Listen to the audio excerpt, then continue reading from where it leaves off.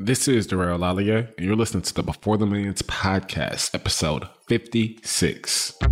Are you ready to be the master architect of your life? Are you ready to design your business and invest in needs that create the lifestyle you've always dreamt of? Are you ready to learn from entrepreneurs and millionaires who have achieved a certain level of success? Hey, this is Derek, location-independent entrepreneur, and you are listening to the Before the Millions podcast. Hi, I'm Gina Lofton. I am an investor, and you're listening to the Before the Millions podcast. Hey there, my name is Heather Havenwood, marketing coach and global entrepreneur, and you are listening to the Before the Millions podcast. Hey, this is Mark Asquith, the host of the 7-Minute Mentor podcast, global entrepreneur and all-round geek, and you are listening to the Before the Millions podcast. I am MC Lobsher, the Cashflow Ninja, and you're listening to Before the Millions podcast. You're listening to the Before the Millions podcast. Whether you're looking to invest for cash flow or build an online business that allows you to be location independent, you've come to the right place. Mr. Hollywood himself presents the Before the Millions podcast.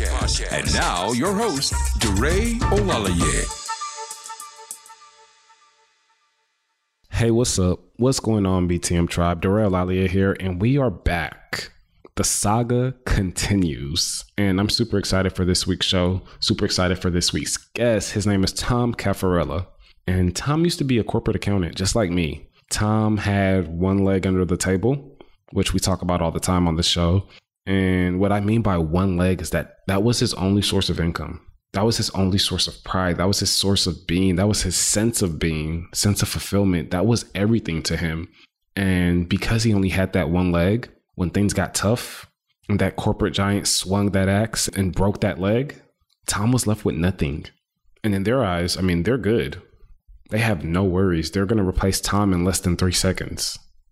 But for that individual has to figure out how they're going to take care of themselves, how they're going to provide for themselves and their family. And that's a scary time. So it's one of those things to where if you can prevent something like that, especially by adding more legs to the table, why wouldn't you? Tomorrow's not promised, and neither is the job.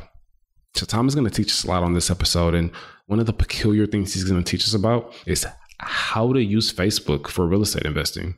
So it's going to be very interesting and very fascinating, guys. Can't wait for you guys to hear this interview with Tom. Man, and then we're hitting you guys with all of these bonuses all month long. I'm loving it. So for you new listeners out there, we don't normally put out 10 episodes a month. It's more like 4, maybe 5. But we've came up on our 1-year anniversary, and I wanted to add as much value as I could to you guys this month as possible. And that's what we're doing. And it's been amazing. You know, this podcast is constantly being improved, constantly being worked on, constantly being tweaked so that we could provide you guys with the most value. You know, me, myself, I am constantly working on my skills. I'm always working on my interview skills. And recently, I kind of added a few techniques to my belt. And it's one of those things to where you guys are not going to really hear the effects of that technique for another few weeks, just because the interviews are queued up a few weeks in advance. But I'm sure you guys are going to like where we're going with this. And, you know, again, it's a constant improvement. It's an ever-changing formula. And I think that you have to constantly be trying and tweaking things so that you're always growing. You know, the minute you stop trying, the minute you stop learning, you're dying, metaphorically speaking. That's also quite literal, I think. Without any further ado, though, let's get to the show. DeRay's tip of the week. This show is a big advocate for lifestyle design. And one of the reasons for this is because we want to be able to spend as much time with our loved ones as possible. And when I think about my loved ones, and, you know, when you guys think about your loved ones and you think about your parents more specifically, it's said that out of all the time that you spend with your parents, 80% of that time is spent with them before the age of 18. And I thought about that for a minute. And I was just like, there's not a whole lot of time left to spend with our parents. You ask the average adult how often he or her sees their mom and their dad. And, you know, a lot of people say once a year, twice a year. I mean, we're in a culture in which we don't grow up how our parents grew up. I mean, our parents grew up with their family all under the same roof and, you know, their parents. And for the majority of us, we've always been a part of one big family. But in this day and age, We're constantly moving, we're constantly exploring, we're constantly spreading, and we see our parents less and less.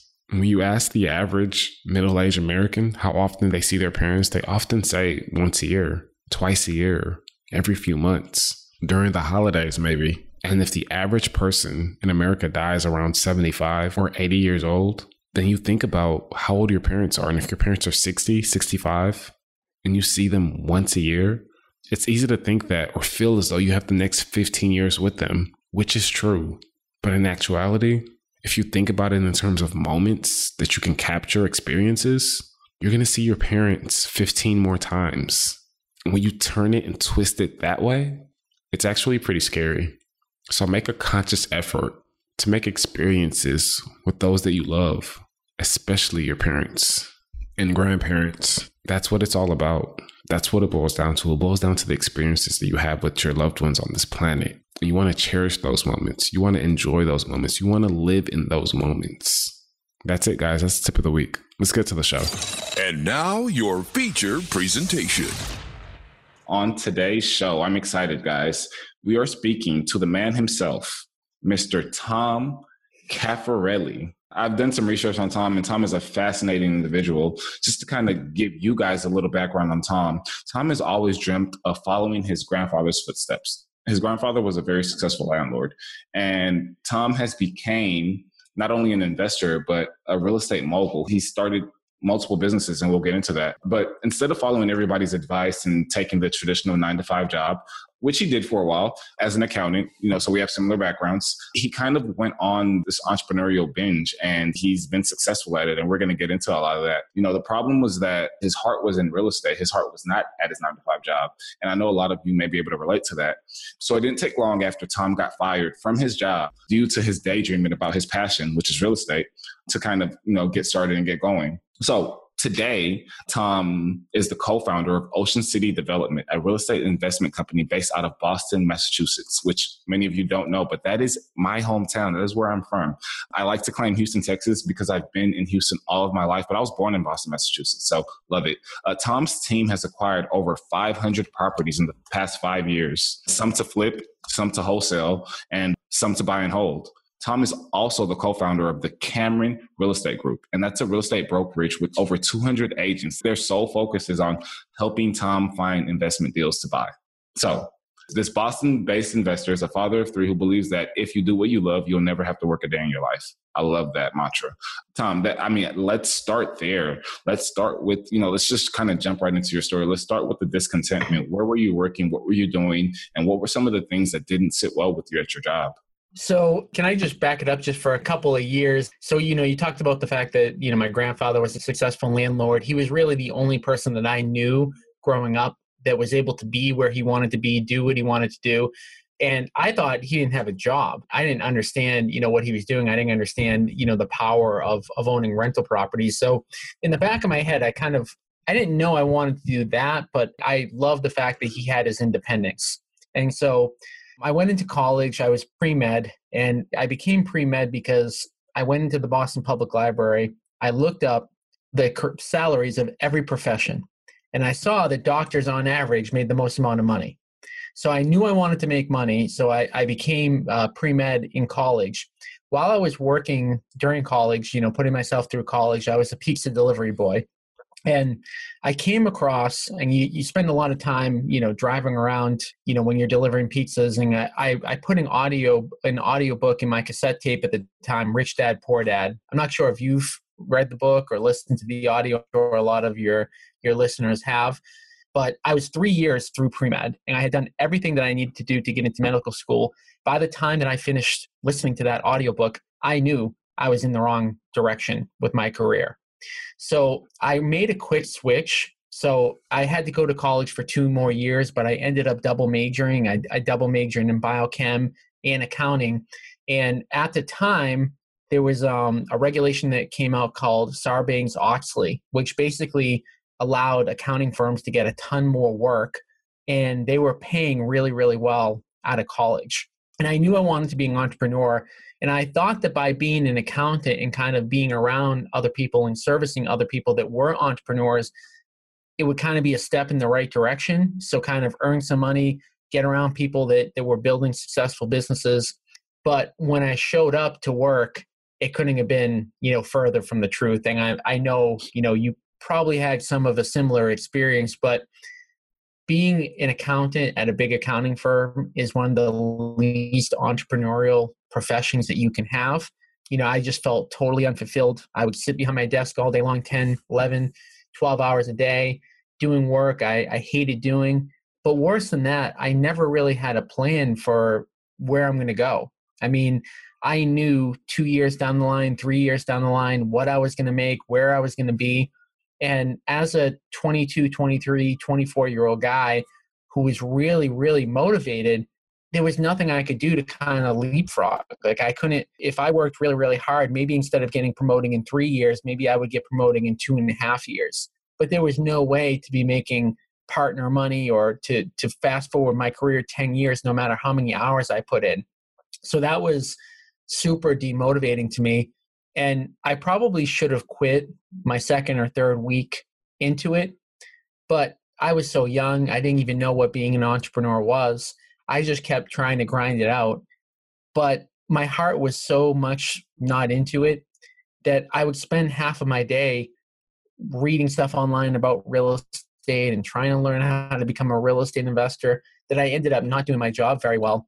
And then in December of 2007, I walked into work and, they told me that it was going to be my last day. From there, I was, 2007, so 11 years ago, I was 24 years old. I said to myself, if I'm going to do anything entrepreneurially, I need to do it now because I don't have kids. I don't have any big bills. So I need to get this off the ground now. And looking back, it's funny because when I did that, I thought I was taking a big risk. And when I got fired, I felt like a failure. But looking back, I had no risk whatsoever. And it was the perfect time in my life in order to do it. You've touched on quite a few things that haven't been touched on yet, on the show, and especially speaking to people in corporate America that may be in the accounting and finance space. It's one thing to, when you talk about public versus industry, and again, this may be a subject that may go over a lot of people's heads, but when you talk about public accounting versus industry accounting, or being in public versus any industry job, as a public accountant, kind of what you said, every single year what your raise is going to be. You know exactly how much you're going to be making in 5 years. You know exactly how much you're going to be making in 10 years. Like, it's not this big ordeal kind of how it is in industry to where people keep their salary secret and you don't really know the raises and things like that. It's actually, it's common knowledge. Like, it's very different from a lot of corporate settings in which, people don't know how much everybody else makes. No, in corporate and Big Four accounting, everybody knows how much everybody makes. Like, it's common knowledge. We all talk about it. So you're easily able to see 2 years down the line, 3 years down the line, 10 years down the line, how much you could possibly be making. And you realize that it wasn't, A, it was going to take a long time to make a lot of money. And B, it wasn't all what it was cracked up to be. Your motivation started to sway. Your motivation started to look into being more entrepreneurial and being a real estate investor. You picked up that little purple book and you picked it up, by way of a cassette tape. And that totally changed your view. That totally changed your mindset on everything. So you being 24 years old, you have no income any longer. And, the world is your oyster because you have no kids and you have no major responsibilities. What's next? What do you do? So I failed for a while on my own. So even though I thought I was taking a big risk and everything else, as a 24-year-old guy, I thought I was pretty smart. And I thought I could figure everything out on my own. So I didn't think I needed any help. I didn't sign up for any coaching programs. I just kind of got my teeth kicked in for the first couple of years. And I didn't do a deal for the first couple of years. I actually got my real estate license. I did a couple of real estate sales, but I never did an investment deal. And it wasn't until I actually found a local area mentor that I actually did my first deal. And when I did my first deal, I almost wasn't even going to do that particular deal until my mentor actually pushed me. So what ended up happening is I got a great deal under contract, a 2-family in the city of Somerville, which is one of the hottest sections of Boston. And I got it for such a good price. My number said that I should be able to pay $400,000 for it. $400,000 was going to be a good deal. So that was my goal when I went out there. When I showed up, I was so nervous to make that offer, maybe thinking I was overpaying for it, that I offered $300,000, and she ended up taking it. Wow. So So most people, again, a good deal would have been 400 when they get it for 100,000 less than what their good deal price is would be celebrating. For me, I was freaking out because I didn't have any money. I just told somebody I was going to close in their house in 30 days, and I had no idea what to do or how to make money from it. And my mentor just said to me, look, I know you don't have the money, but we can find somebody who can either fund this deal or wholesale this deal to somebody else who has the money. And he said, look, if you don't buy this deal, I will. But you shouldn't sell this deal to me because I'm not going to pay you the most amount of money for it. Let's open it up to all the Boston area investors and let's wholesale the deal to somebody. And my goal when I put that property under contract for 300 was to find an investor to maybe pay 350. And I promoted it for the next week to 2 weeks. I had a one-time open house. And again, the whole, week to 2 weeks, I'm sweating it out saying, what if nobody shows up to the open house? And when I showed up and I saw 200 people at the open house, I was thinking in my head, man, I'm going to make that $50,000. I'm going to sell it for $350. Long story short, we ended up selling it for $415. So on my first deal, I made $115,000 without having any money or having to close on the property. And the person that bought that deal from me ended up making over $300,000 because I was selling them a great deal. There's so many different avenues we can kind of explore based on this story, but one kind of in the background that kind of want to dive into a little bit deeper is the power of a mentor. I know it may be a hard, abstract question, but what do you think may have happened in that situation if you didn't have a mentor? I would not have bought the house. I wouldn't have known what to do. I wouldn't have known how to wholesale or how to make money on it. And I would have backed out. And that wasn't the first deal, by the way, that I backed out of. So before I got a mentor, I backed out of a lot of deals. And what I see a lot of times is people that are looking to get into the business that have never done a deal before, they tend to go into two different groups. And group A are the people that say, I don't care what happens, I'm going to take action and I'm going to do a deal. Now, sometimes those people are super aggressive and they end up doing deals that they shouldn't do because they just say, I don't care, I need to get my first deal under my belt. And then group B are people like me that are a little bit more conservative and they get a great deal and then they get scared and then they pull back. So I really feel for almost every newer real estate investor, they need some sort of mentor. They need somebody that they can go to because if they're being too aggressive, they need someone to pull the reins back. And if they're afraid to take that step and they have a great deal or they're not sure what to do, they just need a little bit of a push. So I do mentor people. And when I started mentoring people, I thought that the reason somebody needed a mentor was because they didn't know what to do. But what I found out is after doing it for a few years is that information. The problem is knowing when to pull back and knowing when to take a step forward, especially in the beginning. Yeah, I love that. So earlier on, Tom, you were 24. What did you know about mentoring at the time? I mean, most people at that age wouldn't even, I know that when I first started, I started at 25 and I read that same little purple book and I was in group A, not group B, but I didn't get a bad deal. I was in group A in that I read the book in April and I bought my first property in May. Like I wasn't wasting any time. I wasn't looking for advice. I was just like, no, like this book is freaking crazy and I need to do something immediately. So I closed on my first property in less than 30 days. But, coming from group B and knowing the fact that you need a mentor, where did you get some of that? Where did you, how did you even, because my mindset back then was that mentors are a waste of time. Mentors are a waste of money. I have a totally different mindset now, but that was my mindset back then. I didn't understand why people would pay all this money to have a mentor, somebody who has knowledge that you can go find, these things on the internet. So maybe talk about what you saw as far as the benefits of having a mentor. And does that stand true to today?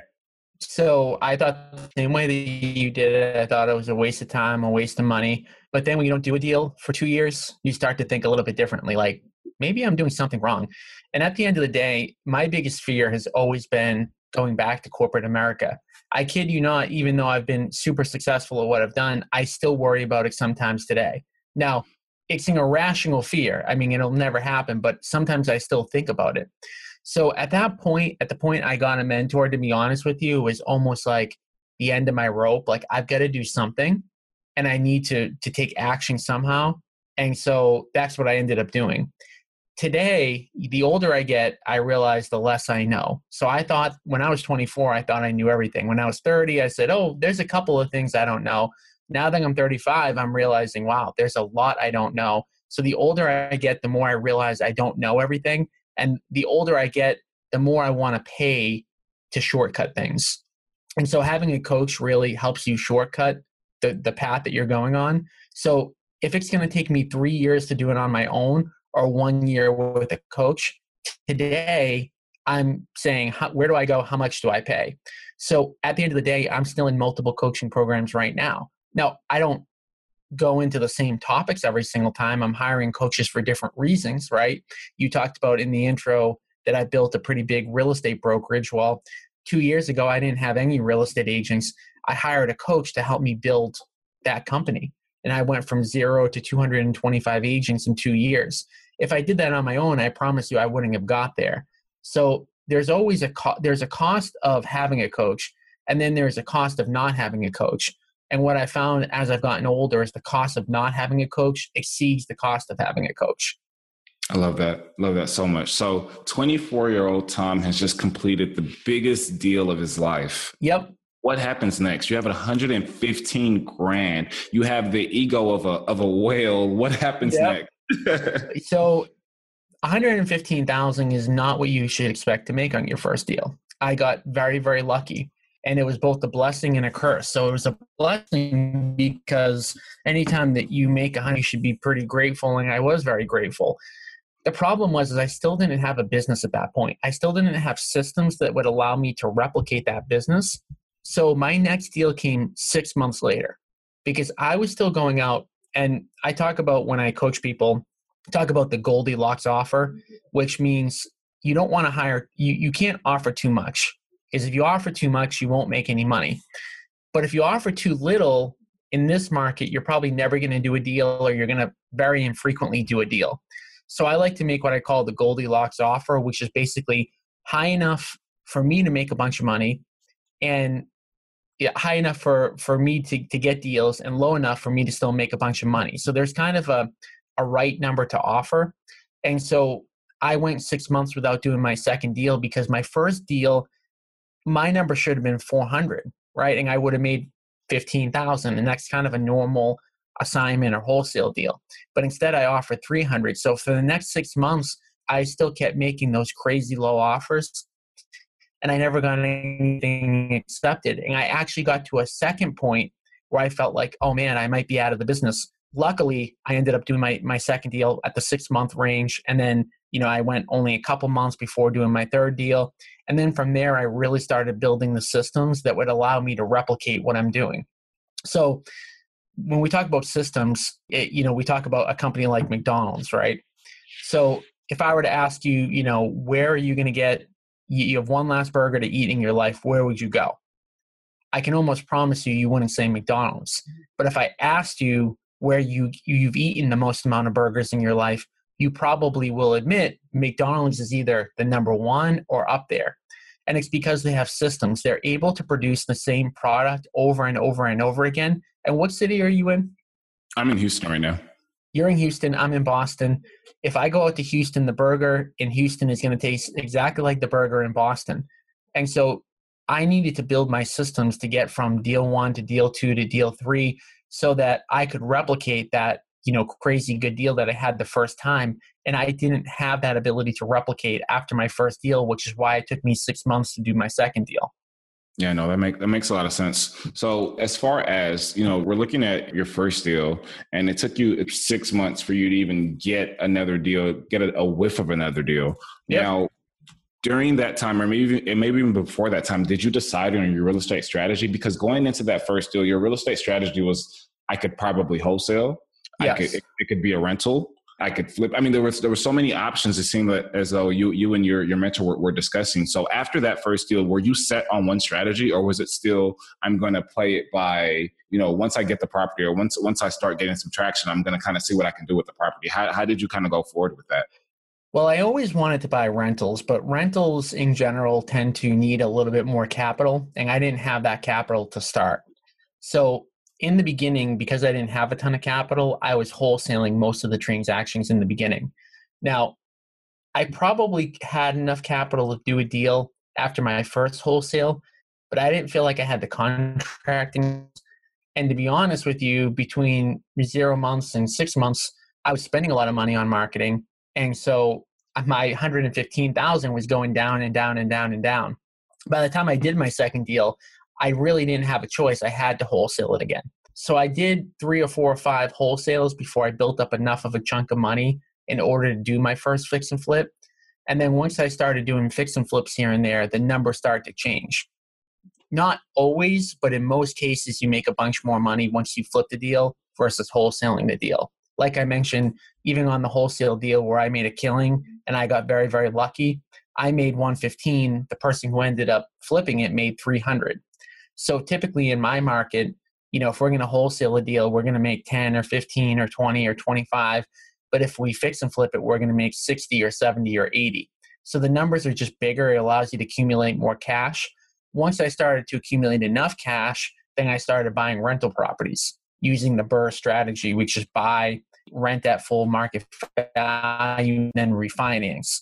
So once I was able to start doing that, I was able to accumulate rental properties and not really have to outlay a lot of cash. And now I do all three. The least strategy that I utilize, though, is wholesaling, only because it's the least profitable. So typically now I'll wholesale a deal only when the property's far away or our contractors get super busy. But typically we're able to have the funding and get the deals done. So we'll typically flip them.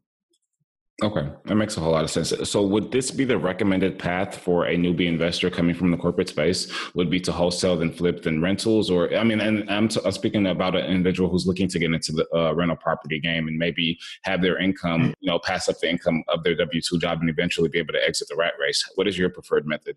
So in order to do it the right way, right, in order to accumulate a lot of rentals, you've got to get the properties at a discount, because the BRRRR method, the buy, renovate, rent, and refinance, to get all of your money back out, that only works if you get a discount on the front end.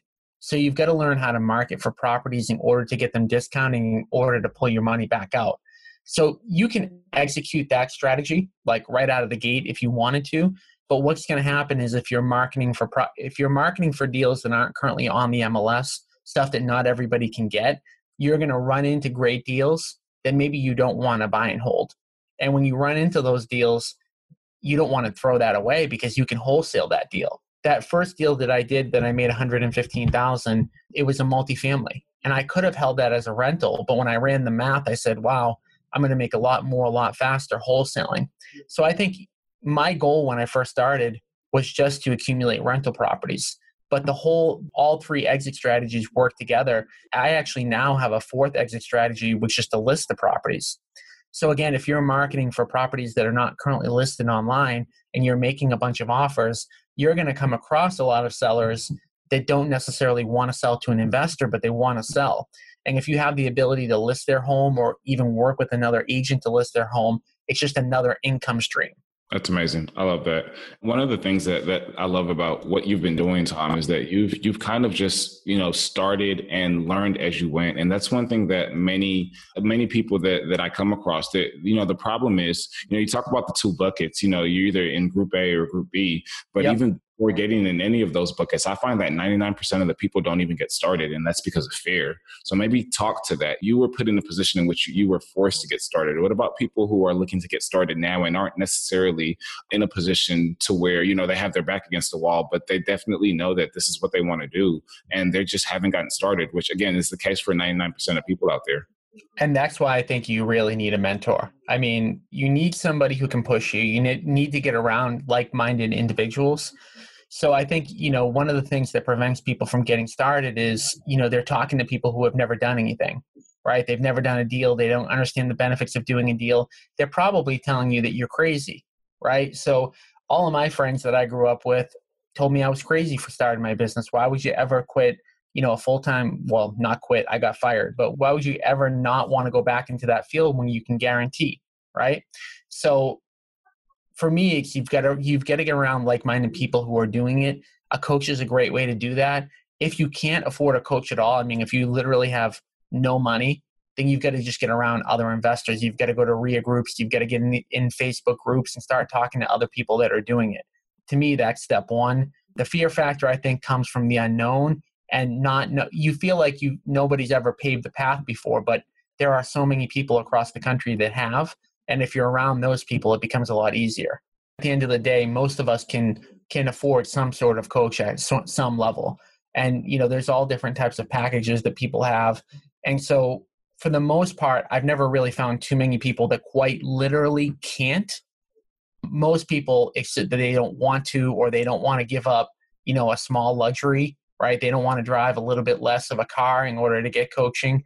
But at the end of the day, it's all about making the sacrifices early on so that you can really build a business. I love that. And you said it perfectly. And I tell my students, it's not about having the resources. I mean, the resources, there are infinite resources. There's infinite money. There's infinite people you can ask. There's infinite everything as far as resources. It's just about being resourceful. You don't need the resources. If you are a resourceful person, you will do great. You will do amazing. So don't worry about having the resources. Don't worry about knowing exactly what to do and where to get it and how to find it. Just know that if you commit, if you make the decision to be successful, if you make the decision to be resourceful, then everything else is going to fall in place as long as you never give up. So I think that's great, Tom. So let's move further a little bit down your journey and let's talk about some of the companies that you've opened. You've talked about opening. You talked about these agents that work for you. So let's talk about when you decided to start opening a few other companies to complement your primary business. So what we were finding is that and again, this all goes back to the fact that you've got to get deals off market. Like if somebody else knows that the property is listed, if it's listed on the market and everybody can get access to it, it's very difficult to get a really good deal. And we need really good deals as real estate investors in order to make money. So we implement marketing strategies to get these face-to-face appointments. And what we were finding is that we're getting a bunch of face-to-face appointments, and a lot of the people weren't willing to sell to an investor, either because they couldn't, or because they don't want to, or because it's not the right strategy for them. So I ended up hiring a real estate agent as my first kind of acquisitions person. When my daughter was born 5 years ago, I said to myself, I've got to stop working 100 hours a week. I love working, but I wanted to be able to spend time with my family at night. So what I ended up doing is I hired two people. I hired a real estate agent as an acquisitions person to do all my face-to-face appointments. And then I hired an inside sales agent to book face-to-face appointments for me. So it allowed me to leverage. So that the real estate agent that was taking my appointments, they would keep coming back to me, and they would keep saying after making offers, look, this particular person is never going to sell to you. They really need to list their home. Why won't you let me list the property? And at the time, I had no interest in the real estate brokerage business. So I would just say, look, we're an acquisitions company. We just want to buy in order to flip, or to buy in order to wholesale, or buying in order to buy and hold. We don't want to list homes. And so he kept coming back to me. And finally, I relented and allowed him to list a home. And once he listed one, he listed two, he listed three. He ended up listing about 35 properties in that first year. And these are all off of really acquisition appointments. I mean, the person wanting a cash offer. But again, when we got out there, we realized it wasn't the right thing for them. So that kind of, was the starting point of me building out the real estate brokerage, figuring out that it makes the most sense when you're going out face to face to really determine what makes the most sense for that individual, right? So a lot of people, it doesn't make sense for them to sell to an investor, and it doesn't. We want to be able to help them in some way, shape, or form. So in the course of 2 years, I went from 0 agents up to 225 agents. My real estate agents don't just take those appointments, but they also prospect for me. So they'll be dialing and they'll be calling through records of homes that I want to buy. So I'll buy cell phone records for them, and I'll give them a dialer, and they'll call through and say, hey, Mr. or Mrs. Seller, would you be interested in an all cash offer on your home now or at any point in the future? And then my agents will actually go out and they'll meet with the sellers. They'll make my offer. And if it doesn't make sense to sell to an investor, then we'll try to list their home. Name a scenario in which it wouldn't make sense to sell to an investor. Well, let's say that they owe $280,000 on their mortgage, and the property is worth $300,000, and my offer is $220,000. Right? They can sell their house. They can get out of their house, maybe put a couple of bucks in their pocket, to sell to me, their mortgage balance is just too high. And in that case, they're not underwater, so it doesn't make sense for them to do a short sale. Another example would be, somebody that their house is in perfect condition. They don't mind listing their home. They can wait. They have time. And they really want top dollar, or they need top dollar in order to move to their next house. So sometimes we'll get people that they like the idea of selling to a cash investor, but they don't realize what the discount actually is. So when we go out on our face-to-face appointments, we really try to serve as a consultant. We try to figure out what they really should do. We try to put them and we try to put ourselves in their shoes in order to make the right determination for them. Got it. So skew those numbers in that first scenario a little bit to make it make sense for a seller to want to sell to an investor. So that first scenario, you said that, let's say the mortgage on the property is $280 and the property is actually worth $300, but you're offering $220. Skew those numbers to where it would make sense for that seller to want to sell to an investor, just to give us a picture of that as well. If they have equity, period, it means that they have the ability to sell to an investor. Once they have equity, let's say on that home they had no mortgage, they would have the ability to sell to us. It still doesn't necessarily mean that it makes sense for them to sell to us. So really, when an investor sells to us at a discount, it's usually situational. We had an example of a property that was in perfect condition. We actually went out there. We told the seller that it didn't make sense to sell to an investor. And now it turned out, and we didn't realize this at the time, they had full equity in the property, and the husband of the couple had just had a heart attack. They have family in Florida. Their daughter lives in Florida. And before we came out to make that offer face-to-face, they said to each other, as long as they make a reasonable offer, we're gone. We're not spending another winter in Boston. We need to head out to Florida. They were a little bit older. They said to us, look, we've only probably got 10 or 15 good years left. We made the decision. We don't want to be here anymore. And our daughter lives in Florida, so we're gone. So that's an example of a time where somebody has full equity. And in this case, their house was even in great shape, but they were just done. They wanted to move on to their next stage of life. And there's about 30 different examples, totally different situations where it would make sense for a seller to sell to an investor and take that discount and still be very, very happy. I just got, I'm on my Facebook page, and literally as we're on here, a review came through that I just bought somebody's mother-in-law's house and they were just totally happy with it. And some people will think, well, you buy a property at a discount, people are going to be mad. But the people that we work with, they're thrilled because there's a legitimate reason for them to sell to us. Love it. And yeah, you're solving a problem. You're catering to a specific demographic. You're not catering to people who necessarily are looking to sell a property or trying to see how much the property is valued at. You're selling to people who have a specific problem. And if you have the capability to solve that problem, then you're going to make both sides happy, both parties happy. So that's amazing. And again, it sounds like this method is, you're looking for motivated sellers, which is a major distinguishment. And I know that you have many tactics for finding motivated sellers. Let's talk to one, and I think it's a perfect segue into this. Let's talk to one of those tactics. Let's talk about how you use Facebook advertising to find motivated sellers such as this. Yep. So we use a lot of different mediums. The ones that work the best today are cold calling, mailing, Google ads, and Facebook ads. Those are the top four. That's where we spend our time, effort, and energy and money. Facebook ads are great. So Facebook is a marketing medium that we've never seen before, really, in the history of actually, we've never seen this in the history of mankind. Facebook knows everything about us. So Facebook knows how old we are. Facebook knows what we do for work. Facebook knows whether or not we own a home, because Facebook is a data aggregator. So Facebook will have all of the information that you put in, which, by the way, is a lot of information. But then on top of the information that you put in, Facebook also is a data aggregator, and they'll run that information against other data sources. So they'll look, and my name on Facebook is Tommy Caffarella. So they'll look up, Thomas Caffarella. They'll look at the city I live in, and then they'll run that against another database. So Facebook ads are incredible because you can literally hand select all of the different criteria. So when you're running a Facebook ad, you can say, hey, I want to put my ad in front of homeowners that are likely to move, that are college educated from the ages of 30 to 55. right? So you can get really, really specific. The great thing about Facebook, as opposed to other older mediums like TV or radio, is that when you buy an ad on TV, you're paying to put that ad up in front of everybody who's watching that show.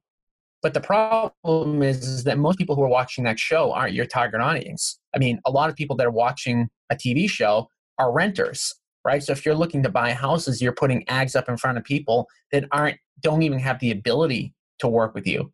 So Facebook is so crazy in that way, and that you can put your ads up in front of the exact person and only pay for those ads to show in front of the right people.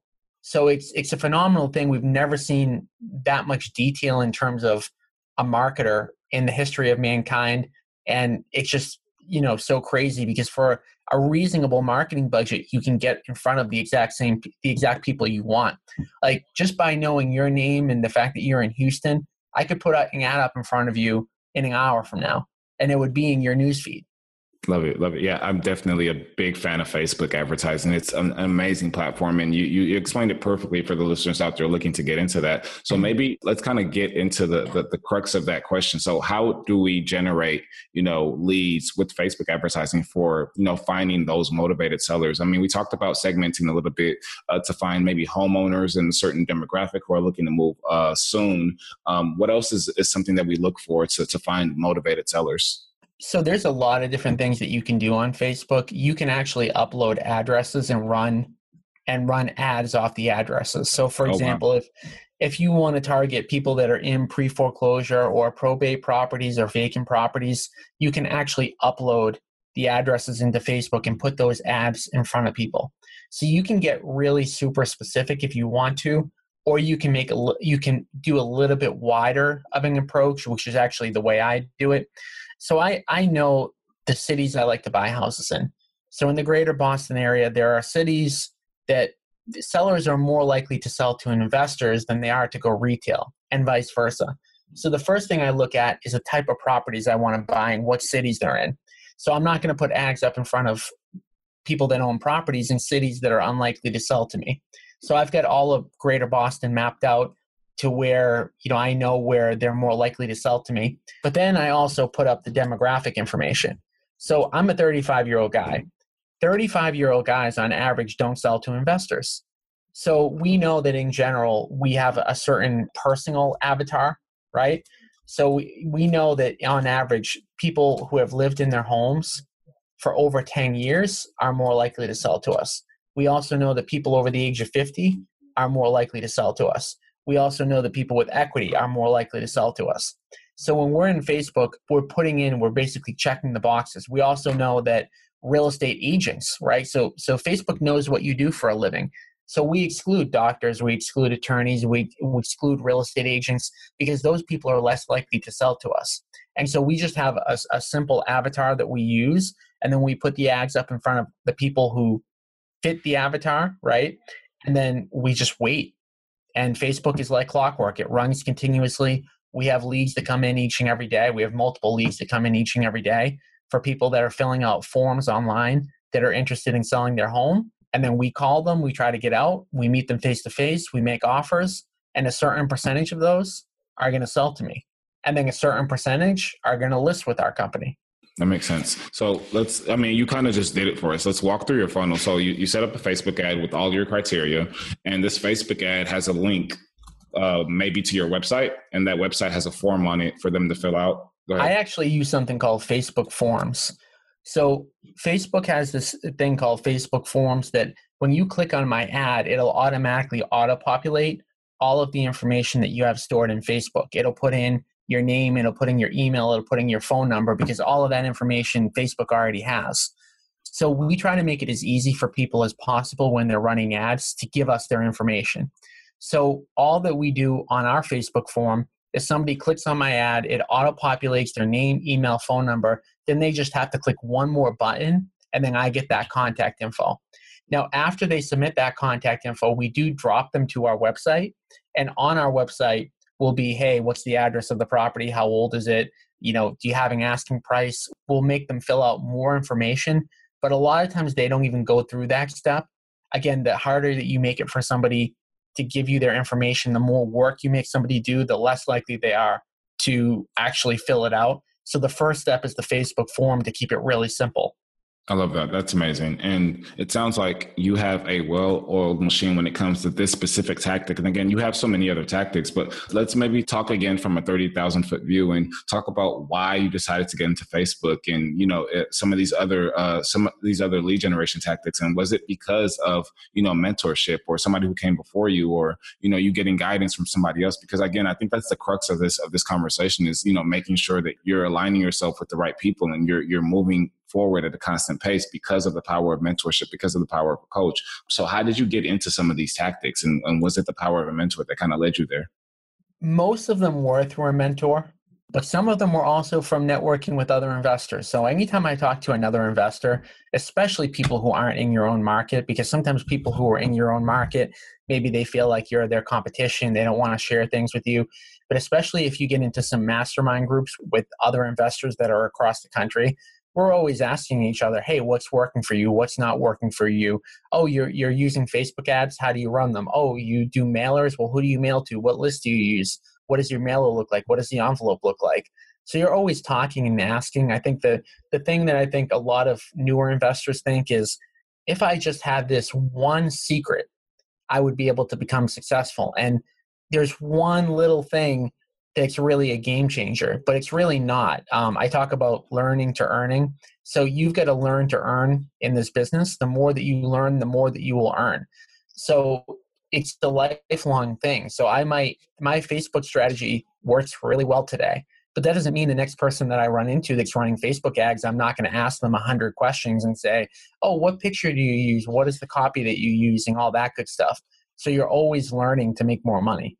We're getting to present day, Tom, and your businesses have been doing well, and you've been able to kind of free up your time from doing, you know, working 100-hour weeks and things like that because of your daughter. And I'm not sure if you have any more kids now at this point, but you've been able to free up your time to hang out with your family. So let's talk about your lifestyle and what you envision as, you know, what your ideal lifestyle design is, because that's what the show is about. It's about real estate investing that provides you with the lifestyle that you've always wanted. So what's your lifestyle currently like today, and how are you able to allot your time to your family and things that you truly love? So it's interesting because when I was working in corporate America, I always thought that I want to make money so that I don't have to work that much, right? I want a lot of free time to do whatever I want to do. And then I built a business that allowed me to do that, but I'm still working the same amount of hours I always worked. So what I found is that for most people, they have to go on vacation to get away, because they've got to get away from the life that they currently don't like. My business, I love. There's nothing in my business that I do that's hard. It's always fun. And my best friend actually worked for a big company out of college. He got stock options. He sold out. He got really lucky. He got a ton of money. Right now, he's in Hawaii. And a lot of my friends that I grew up with are very jealous of him, that he got a big payday and he just travels all over the world. And I don't even have the heart to tell them that if I was in Hawaii right now, I'd be working on a real estate deal, because real estate is that fun. So I think that real estate's incredible for two reasons. Number one, you can make a ton of money, which is exciting. But number two, it's really, I think, a profession that a lot of people are passionate about. So it's the type of thing, like in my case, where I could work a lot less, but I choose not to because I love what I do. Lifestyle design acceleration hacks. What is your favorite Before the Millions book? Rich Dad, Poor Dad. It's what got me started. It's what really was a mindset.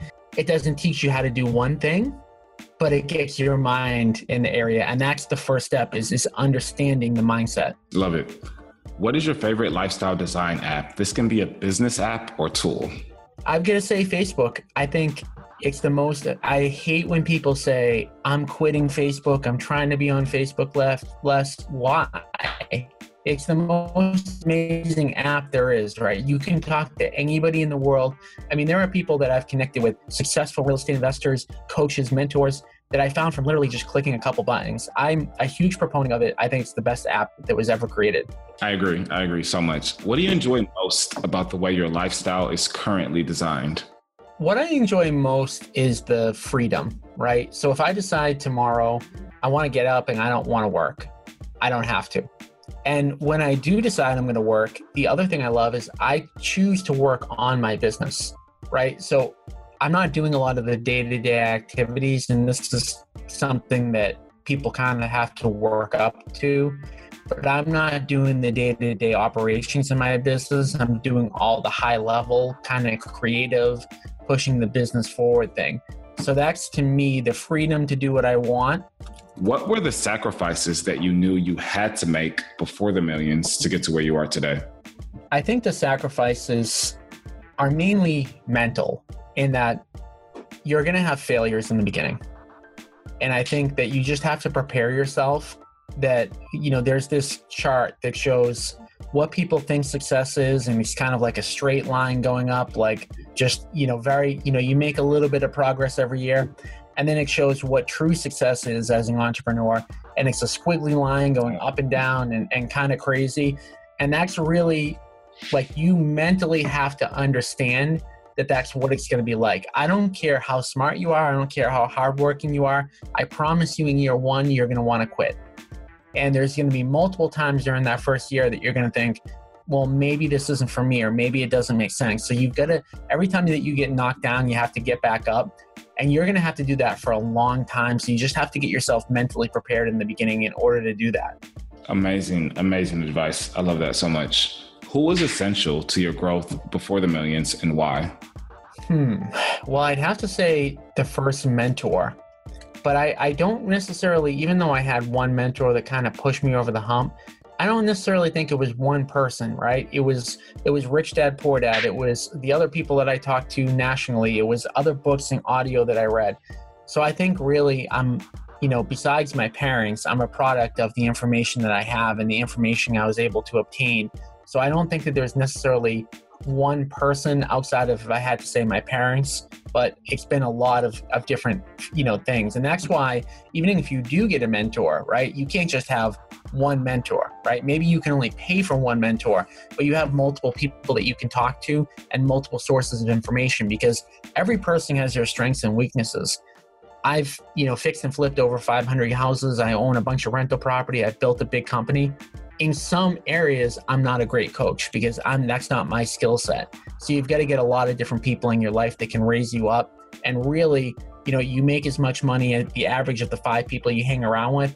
You've got to start hanging around with some people, not necessarily that make money, but have the same dreams and goals as you. Last but not least, why do you think so many of us are stuck before the millions, even though we have every intention on getting to the millions? That first step is the hardest, because it's scary. It really is. And you're doing something that again, most of the people around you are not doing. So it's like you've got to be almost a pioneer in a way. Very few people that are successful like that, a lot of them are the first person in their kind of social group that is. So it's difficult to be the first person, especially when everybody else is saying, anything from don't do it to I don't know if it makes sense, so I think that's why you've got to get around other people that are successful and they're pushing you. Solid stuff. Well, Tom, again, this has been superb, an amazing episode, and I'm so glad you're able to come on and share this with us. I love speaking to individuals like you who are actually in the trenches and also giving back. There are a lot of people who are real estate investors, and they're simply investors. They don't have any type of philanthropic incentive behind what they're doing. They don't coach, they don't mentor, and you're doing it all. I mean, you're working your butt off to provide for yourself and your family and all of the people that work for you, but you're also giving back to students and to the community, and you're coming on podcasts like this, and you have clients that you're teaching how to get into their first investment property. So I think everything that you're doing is amazing, and I commend you for that. If people want to learn a little bit more about you, if the listeners want to go to your website or get a hold of you, how can they do all of that? So if you go to www.realestateinvestingiseasy.com, again, that's www.realestateinvestingiseasy.com. Again, on my email list, which I do tons of training. I do multiple training sessions every single week.